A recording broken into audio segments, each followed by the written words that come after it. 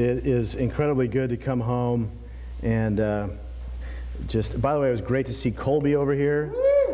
Dude, your church has been, Life Center in Clarkston has been praying for you, and just know that our church prays for you, and I know that you've been praying for us as well. You guys have been sending Pete and Wayne over to us to encourage us, and they've been a huge blessing. And I want to tell on your pastor a little bit. You know, it's a good story. Imagine if you were a young couple and you were relocating from one big town to another. You were looking for work, and there were lots of folks that wanted to hire you in, you know, big places and maybe big companies, or in this case, bigger churches. And then he has a conversation with me. And I said, hey, Dan, you want to come to LifeSpring? He says, well, we'll pray about it, you know, kind of like what we see. And I said, well, here's the thing. We can't pay you a dime. You know, if we can, we'll make sure that we will. But, you know, we kind of all start here as volunteers. So, I mean, I started that way, and, you know, everyone else does. So, you want to relocate your family on those terms and trust God for that? That's great. So I figured that was the end of the conversation. And when they came back and told me over a steak dinner that they wanted to be a part of it and part of Life Center, I said, did you hear what I said? Did the whole part of that, and he said, yeah, we feel the Lord has called us here. And so it wasn't the steak, it was the Lord that brought you guys. By the way, I don't know, church, I just want to throw out this challenge. Do you honor your pastor? I pray that you do. And this couple is worthy of honor. They probably want God's best for you more than you want God's best for you. And they pray for you, and you probably don't realize it, but the weight of pastoring and the weight of all the things that happen in a regular week. Well, I know they only work one day a week, right? Sunday. So they got 6 other days to vacation, right? But if you would just remember to honor your pastors. They are worthy of honor, and I admire them greatly. This morning I want to talk about having a collision with love, and I want to show you a video clip here with about another collision. Just take a listen.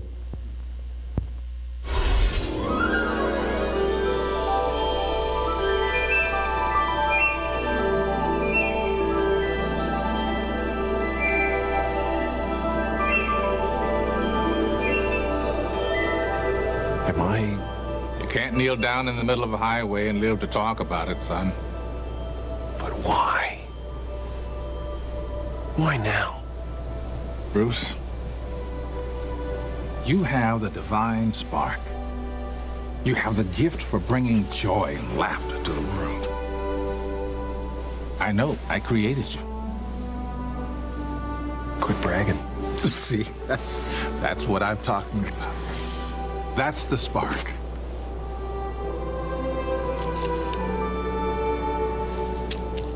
What do you want me to do? I want you to pray, son. Go ahead. Use them.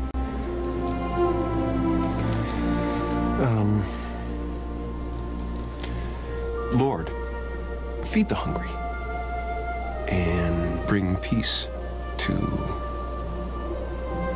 all of mankind. How's that?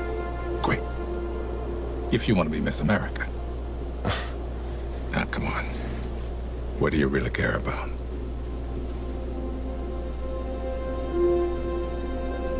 Grace. Grace. You want it back?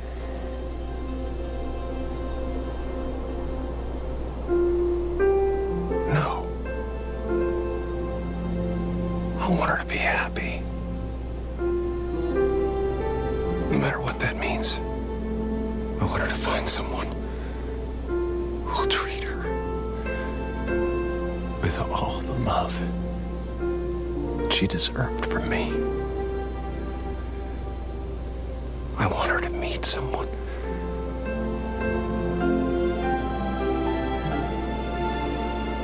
who'll see her always as I do now.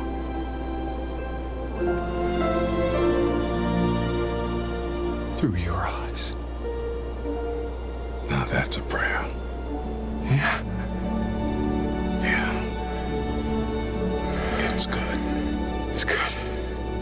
It's good. I'm going to get right on it. Yeah, that's good.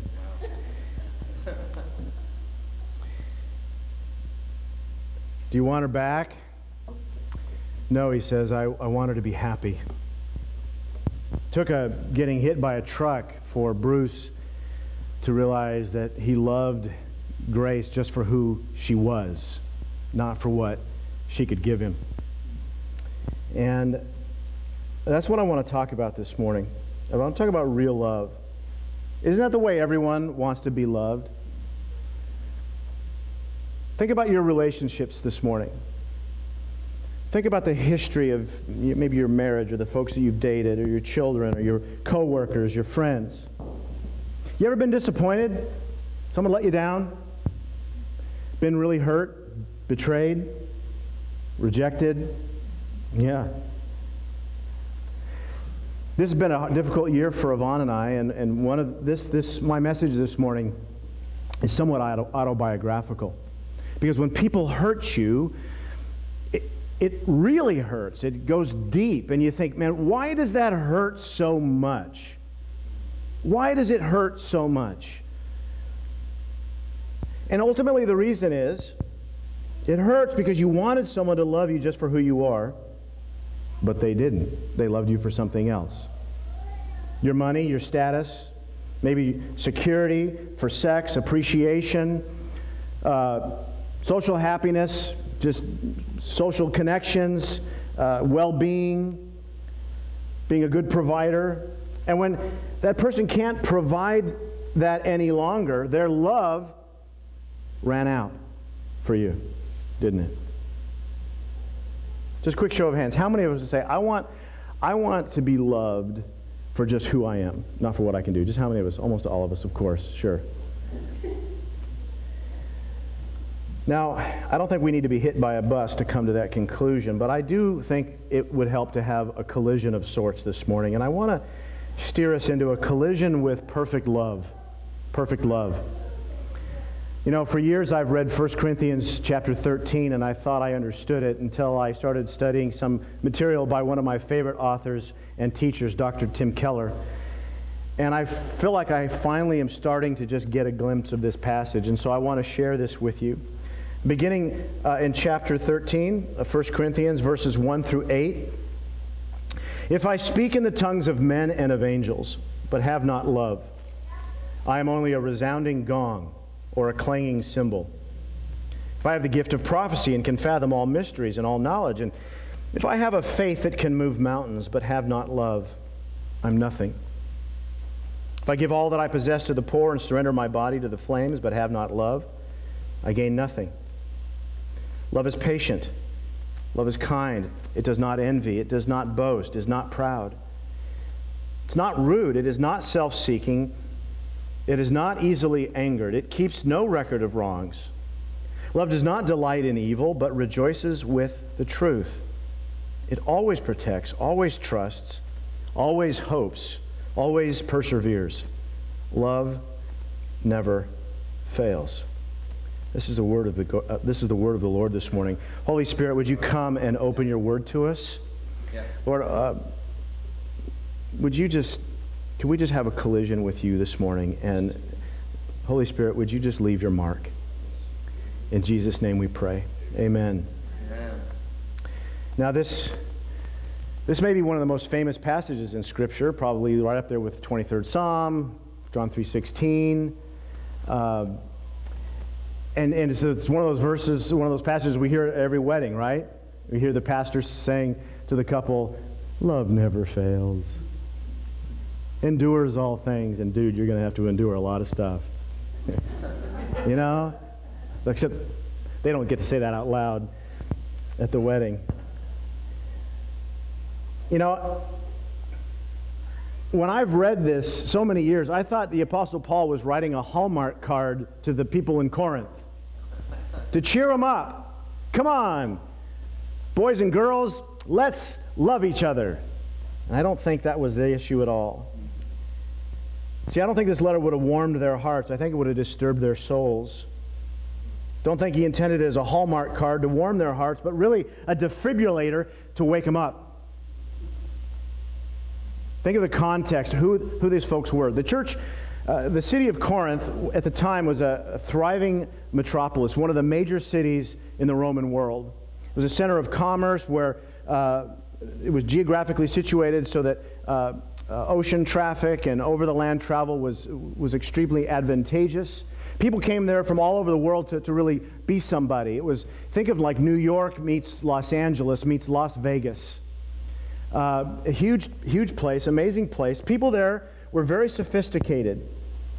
Movers and shakers. These were dynamic people, gifted people. There were city leaders in this church. There were visionaries. And yet Paul also tells us that this is a very immoral community. In fact, in the first letter to the church, chapter 6, verses 9 through 11, he basically says, you guys were immoral. Some of you were like this. He says you were sexually immoral. Some of you were idolaters, male prostitutes, homosexuals, thieves, greedy people, drunkards, slanderers, swindlers. Basically, you Corinthians are a wild bunch. And it's, I think, Paul's way of saying, if the people in Corinth can respond to the gospel of Jesus Christ, then pretty much anyone can. And the Corinthians were extremely responsive to the gospel. Probably more than any other place Paul visited. In fact, these people, they were incredibly generous, totally gifted, very dedicated. Probably had the most decisions for Christ. More people water baptized probably than any other church. More people baptized with the Spirit. There were healings and miracles. They were prophets there. They had faith to move mountains, and they had some of the most articulate teachers. And yet, Paul seems to be incredibly troubled by this church. Why? Because they also have the most jealousy, the most divisions, and the most pride, the most immorality. And it's almost like there's this frustration. How can you have all of this gifting, all of this faith, all of this generosity, and yet lack the one thing that matters most? Love. Real, honest, perfect love. See, the church in Corinth had dynamic Christian gifting, but they did not have miraculous Christian love. And this is why Paul's letter must have been so disturbing, because he's basically saying that it is possible to be gifted and dedicated to the cause of Christ, but that if you don't have love, you're really a spiritual nothing, a clanging gong, a banging cymbal. Because as it turns out, love is the mark of maturity, not gifting. And for years I read this chapter kind of like this. Well, here's a list of things that love is and isn't. So what I need to do is I need to do the things that it is and avoid the things that it isn't. And yet when I read this, my eyes start to glaze over about verse 4 where he says love is patient and kind, doesn't envy. And then he continues, always protects, always hopes, always this, always endures, never fails, always nevers. And it's so high and lofty, when I go there, I feel like I'm going to get a nosebleed. How do I do this? And then I compare this to my love, and I'm thinking, man, my love stinks. It's like Paul is saying, here's the summit of Mount Everest, and at the top of the summit, at the very summit, there is a priceless treasure. Now get hiking. Start climbing. You got work to do. And I'm like, dude, I'm old. I'm out of shape. I can't do this. That's impossible. Now, what if that was the point Paul was trying to make all along? Because he's not just talking about regular, everyday kind of love. He's talking about something else. He's talking about perfect love. And it's very different than our kind of love. In the next few minutes, I want to invite you on a road trip of sorts. And so I would invite you to step into my imaginary car. Jesus is going to take the wheel. That means Carrie Underwood is on the radio. Sorry for you from first service, you get to hear the same jokes twice. Still funny. Okay, good. I paid him to laugh twice. And you got to know something about Jesus. When he's taking the wheel, he is not a safe driver.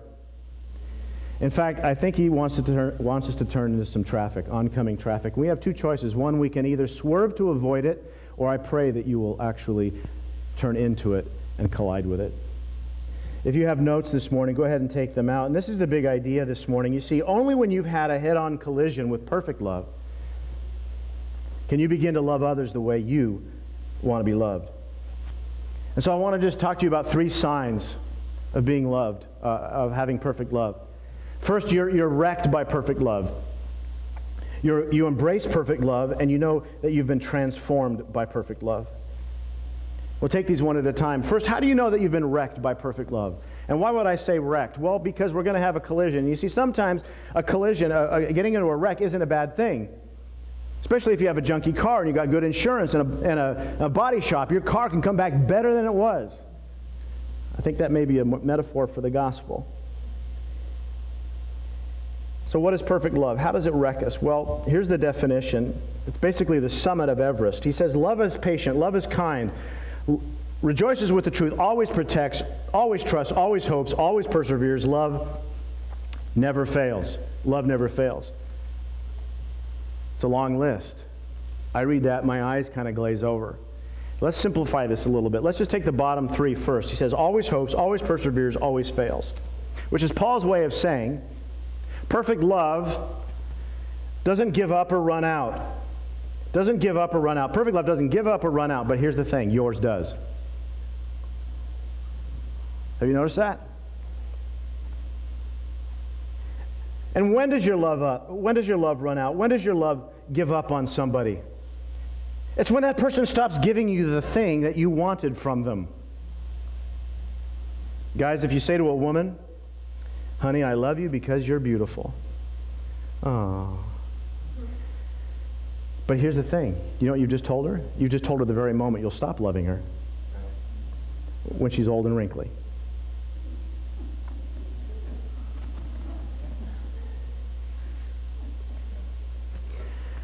How many men here have been forced to watch the movie The Notebook?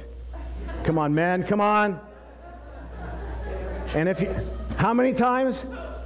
10 times. And if you're a man and you say that you liked it, you better keep it for yourself because we're going to take away your man card. Notebook haters unite. Okay? Why do I hate that movie so much? Because I think I have a problem with love. And Nicholas Sparks, but that's a whole other story. You see, in this story, this guy named Noah is hot for this head case, this girl who won't return his affections, or she does, and she just keeps dangling him along. Goes off to war and comes back. He does everything to try to get this woman. Never, ever gives up.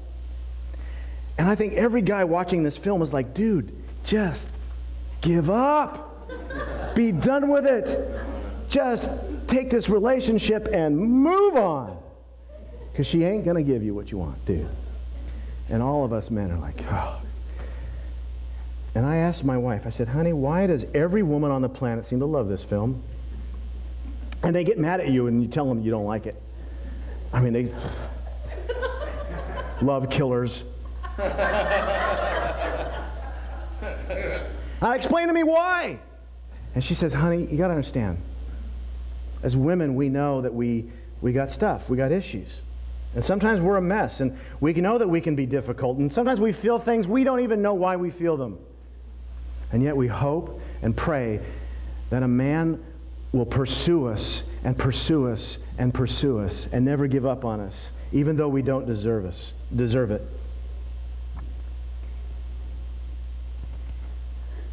Actually, there's more of the gospel there than I thought. See, he never stopped giving up on her, even though it seemed that she might never give him what he wanted. So this is the working definition of perfect love. You see, it's to love someone just for who they are, not for what they can give you or do for you. And so most of the time, though, our love is just the opposite, isn't it? And you know, it's not just people we treat this way, we treat God that way. Dr. Keller told this story. It's actually an old story. You may have heard it before. It's from his book, Prodigal God. He said, once upon a time, there was a gardener who grew an enormous carrot. So he took it to his king and he said, "My lord, this is the greatest carrot I've ever grown or ever will grow. Therefore, I want to present it to you as a token of my love and respect for you."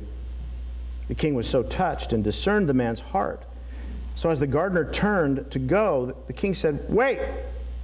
You're clearly a good steward of the earth. I own a plot of land next to yours. I want to give it to you freely as a gift so you can garden all of it." And the gardener was amazed and he was delighted and he went off rejoicing. But there was a nobleman there at the court that day, and he overheard what the king had said. And he said, My, if that's what you get for a carrot, I wonder what you'd get for something really valuable." And so the next day the nobleman came before the king, and he was leading a handsome black stallion. And he bowed low and he said, "My lord, I breed horses, and this is the greatest horse I've ever bred or ever will. Therefore I want to present it to you, my king, as a token of my love and respect for you." But the king discerned his heart and said, "Thank you." And he took the horse and merely dismissed him. The man was perplexed. And so the king said, "Let me explain. Sir, that gardener was giving me the carrot, but you were giving yourself the horse." Now think about God. And someone just gives God a bunch of carrots, a messed up life, failed marriages, addictions, a life of crime, and yet, in the end, God is pleased. And then there's someone giving God nothing but prized stallions. They're an upstanding moral citizen. They give generously to the church, volunteer for everything, dedicated to the cause, and yet God is utterly disgusted with them.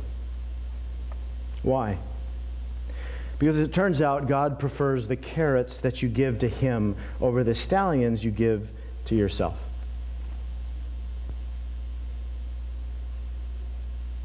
So what is your relationship with God like? You give Him carrots or stallions? Think of it this way. Why do you pray? You want to get your prayers answered? Have a better life, get to heaven, fix your family, fix your spouse. Why do you come to church? Have a good experience, maybe have some religious education for your kids. But what if God doesn't answer your prayers? And what if you have a bad experience at church? You know what you say? You say, "I tried God, I tried church, it doesn't work." Turn the channel. And you give up on God. Why? Because He stopped giving you what you wanted. See, what's wrong here? Here's what it is. You're giving the horse, not the carrot. You don't want God because He's God. You want God because of what He can give you.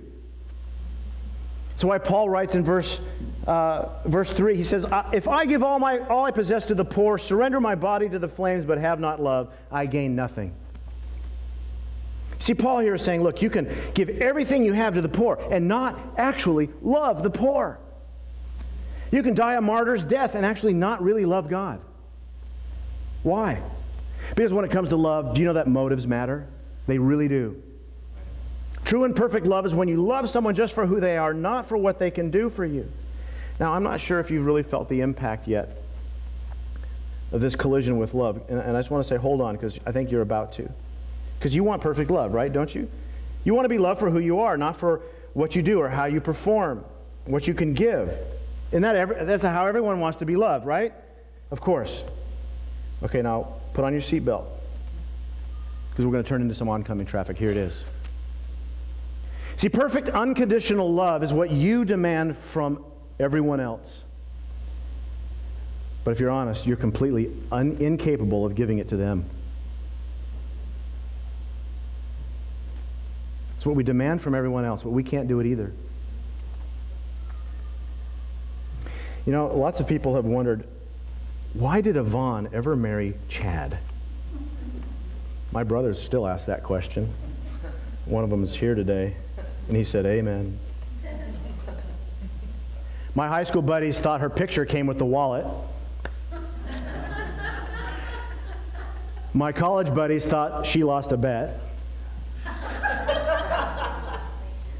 And so I've asked the question, why did she marry me? How did I win the marital lottery? Since I'm not wealthy, it's not my money, it must be my good looks and charm. You don't really have to laugh so much. Husbands, do you want your wife to love you for who you are and not for what you can provide for her financially? Sure.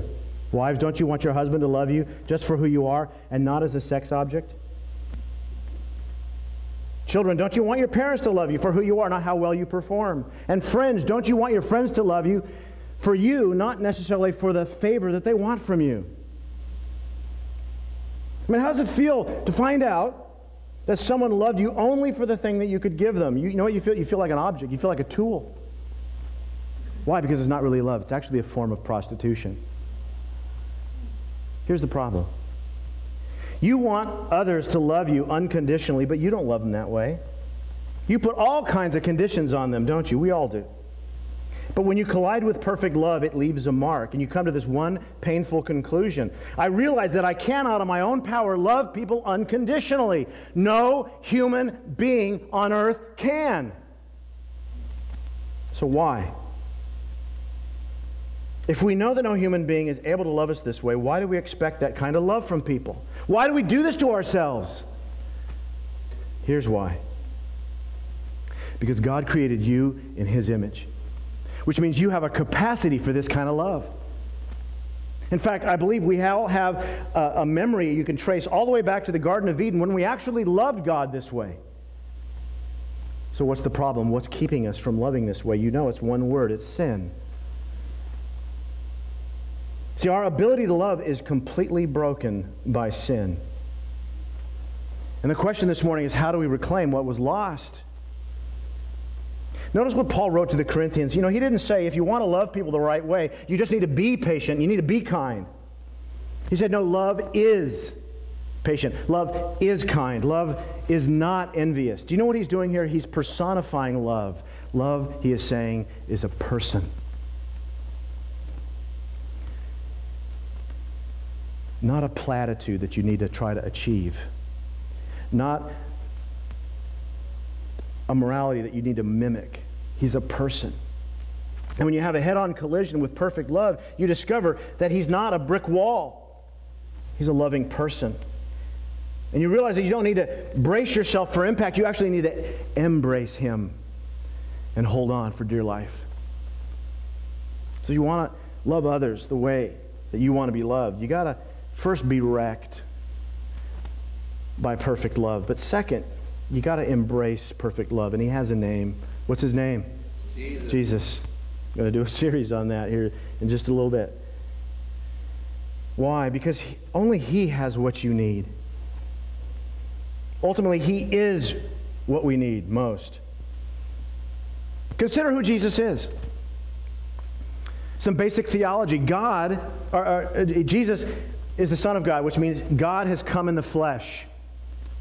And because Jesus is God, there's nothing that He needs from you. And if He were just a man, He might have needed something from you like adoration and worship, but He's God. And so there's nothing that you have that He needs. But He's also human.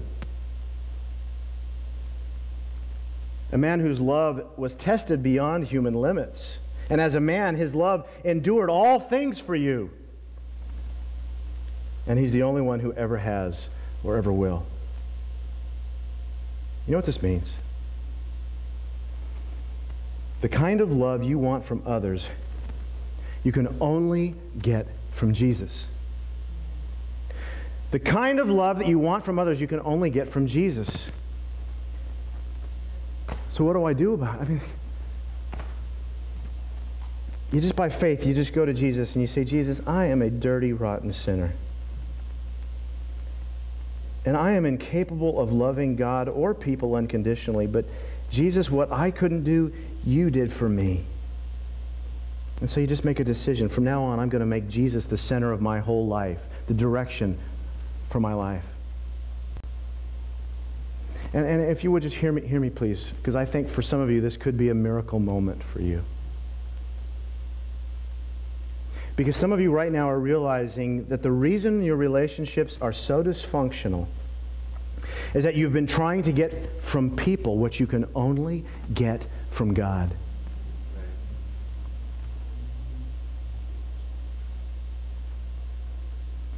Now, let me be a little clear about something. You see, you don't have to be a Christian to be able to love. Non-Christians they love their spouses, they love their children. But to love people unconditionally, you cannot do that without Jesus. Why? Because you can't give away what you don't already have. In his second letter to the Corinthians, chapter 5, verse 17, Paul wrote this. He says, "Therefore, if anyone is in Christ, he is a new creation. The old things passed away. Behold, new things have come." He's saying, when you come to faith in Jesus Christ, you don't just become a nicer person. You become a new kind of human. Now, for the big part of my life, I thought that being a good Christian was just about mimicking the biblical model of morality. And for years, it was kind of like I was trying to climb Mount Everest, without oxygen. And I wanted to claim the treasure, but I ran out of oxygen. I ran out of air in my lungs. I couldn't get there. And I realized that faith in Jesus isn't trying to do what he did or love how he loved. Faith is a relationship with Jesus that transforms you into a new kind of human. Faith is realizing that Jesus climbed the mountain for you, brought the treasure back to you. And then it's realizing that he himself is the treasure that you've been seeking all along. Perfect love. Has it wrecked you? Have you embraced him? Because when you embrace him, you know what's going to happen? He's going to transform you, and he's going to transform the way you love. The way you love God and the way you love people.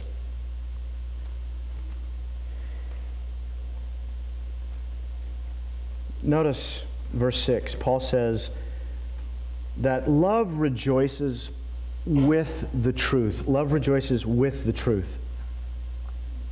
Notice Paul didn't say love rejoices in the truth or because of the truth. Paul says love rejoices with the truth. Dr. Keller says what this means is that the truth is already rejoicing, and real love just comes along and rejoices with it.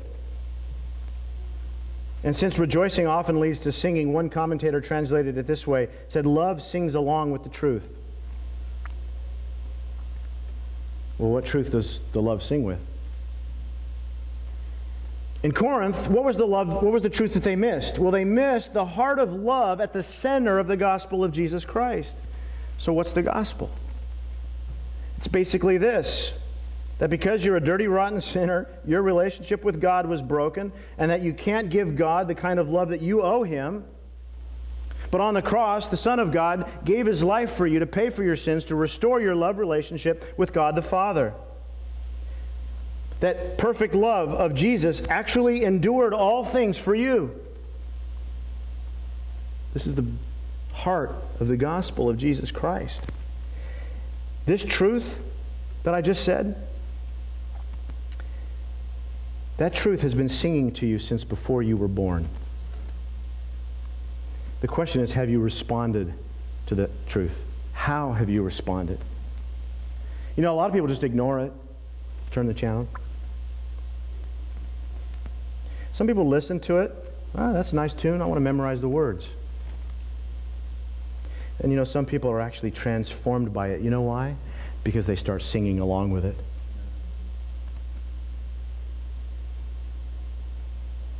Quick show of hands.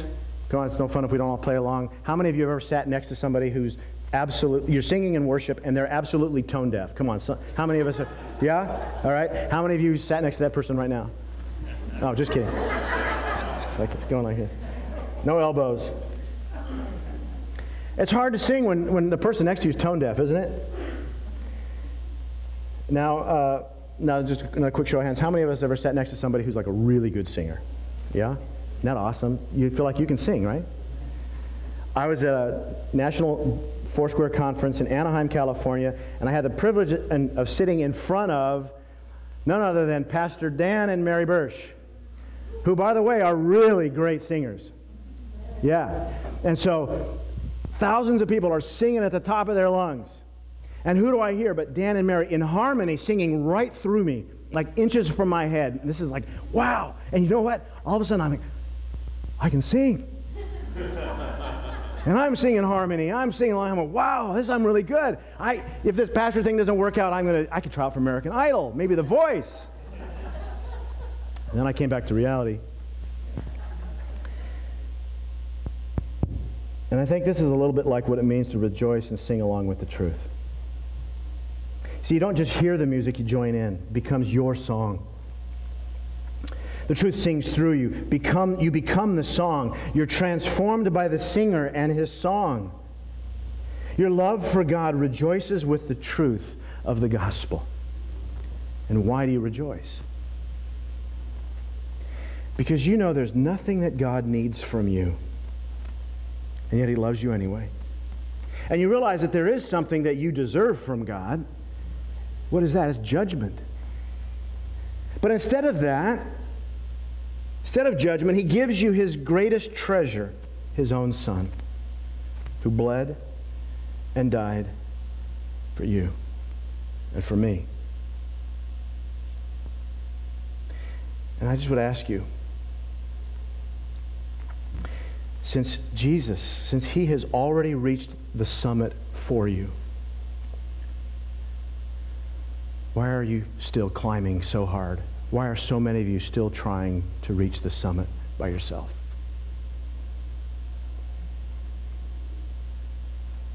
He's already reached it. And he just freely gives it to you if you'll respond by faith. Maybe you need a head-on collision with God's perfect love. Because when you do, you're going to rejoice with the truth. But second, you know what you're going to do? You're going to worship him without petitioning him. See, it shows up in how you pray. For most people, prayer is like repeating a Christmas list. You know, like Santa Claus. Can I have a pony and a red wagon? And, you know, but we ask stuff for God. And is it wrong to ask things from God? No. In fact, Scripture tells us that we should. But you see, when you have a life-changing confrontation with the perfect love of Jesus, you're happy to pray without ever asking for a thing. Why? Because it's God that you want, not the thing that he can give you. Amen. Anything else is just a bonus. And I got to tell you, I live in the bonus round. Life is such a bonus with Jesus. You see, prayer turns into worship. And you know what? You become what you worship. You become like what you worship. And hear me, please, this morning. If you want to love unconditionally, you need to worship the only one who ever has. When you have a head-on collision with perfect love, it transforms your love for God. It transforms your love for people.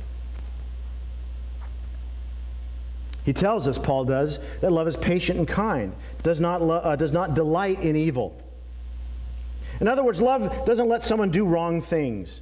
Instead, love confronts a person, but with patience and kindness. To the Ephesians, he said, chapter 4, verse 15, that we need to speak the truth in love. Now, we can all tell stories where people confronted us with the truth, and it wasn't with love. More like with a sledgehammer or a chainsaw. Yeah, and it leaves a mess. But we can also point out the times where you wish someone would have told you the truth, but they didn't because they didn't want to risk your disapproval. See, if you're just patient and kind, but won't confront, you don't really love that person as much as you love their approval. Years ago, I was in a customer's office, and we were having a conversation. His name was Dan, and Dan had become a friend of mine, and so we were having a conversation. I was making my sales pitch, and I noticed that he had this, booger hanging off of his nose. It's a little distracting, kind of have a hard to have a conversation as this thing is one of those dry ones that kind of flicks there, and every time he's breathing in and out, it kind of flaps in the wind. You know what I'm talking about? Yeah. And so what did I do? Dan's got a burger! Right here! No, didn't do that. I just said, hey, Dan, here's a Kleenex. You got this thing. Said, oh, thanks, great. And we just had this, continued our conversation like nothing had ever happened. See, when you really love someone, you're willing to address the boogers in their life. That's deep. While preserving their dignity, because you love them.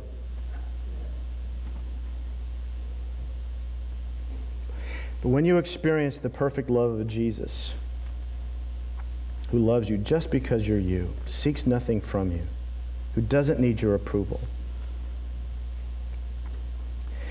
When you know love like that, only then can you say, I'm not afraid of losing someone's approval. Why?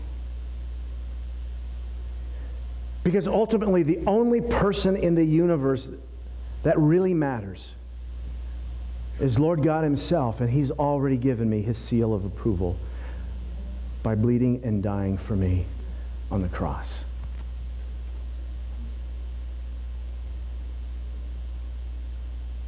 And so you can look at people and you can say, you know what? You're not going to let me down. You know why? Because you're not holding me up. God is. And you start to love people, not for what they can give you, but for who they are. Warts and all, boogers and all. And when you love people this way, you don't need their approval. You're not afraid of their rejection. See, until that happens, you're actually in bondage to the affections and approval of people. But when you embrace the perfect love of Jesus, he sets you free from the need for their approval. Sets you free from the fear of their rejection. This will transform your relationships with every human being you come in contact with from now until the last breath in your lungs. Because when you're freed from them, you can be free for them. And as the worship team approaches, I would just invite us to spend a little time seeking the Lord this morning. And I would ask you, have you had a collision with that kind of love? Some of you this morning are thinking, you know, I am so hurt by so-and-so, but it's because they didn't give me what I wanted from them. And you've taken it so personally, and it's destroying a relationship. Maybe this morning you look back at a failed relationship. Maybe you've been through divorce. Maybe you're struggling with your kids this morning, and you're thinking, why do my kids hurt my feelings so much when they don't return my affections? Especially if you're the parent of a teenager. It's kind of like God's way of saying, see how you like it. You know, create someone and then have them deny your existence. And some of us are struggling with that. And I feel like maybe this morning we just need to do a little business with the Lord. Can we just bow our heads and would you just spend some time just in receiving whatever it is the Holy Spirit is speaking to you this morning? And some of you this morning, if you were honest, maybe you're saying to God right now, God, I have made other people God in my life. You have not been enough for me.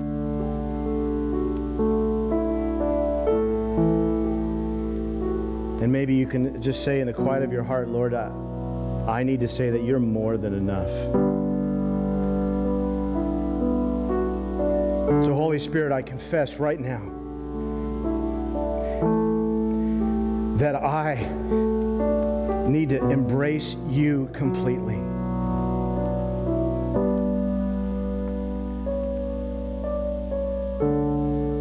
Holy Spirit, come and collide with me. Leave your mark.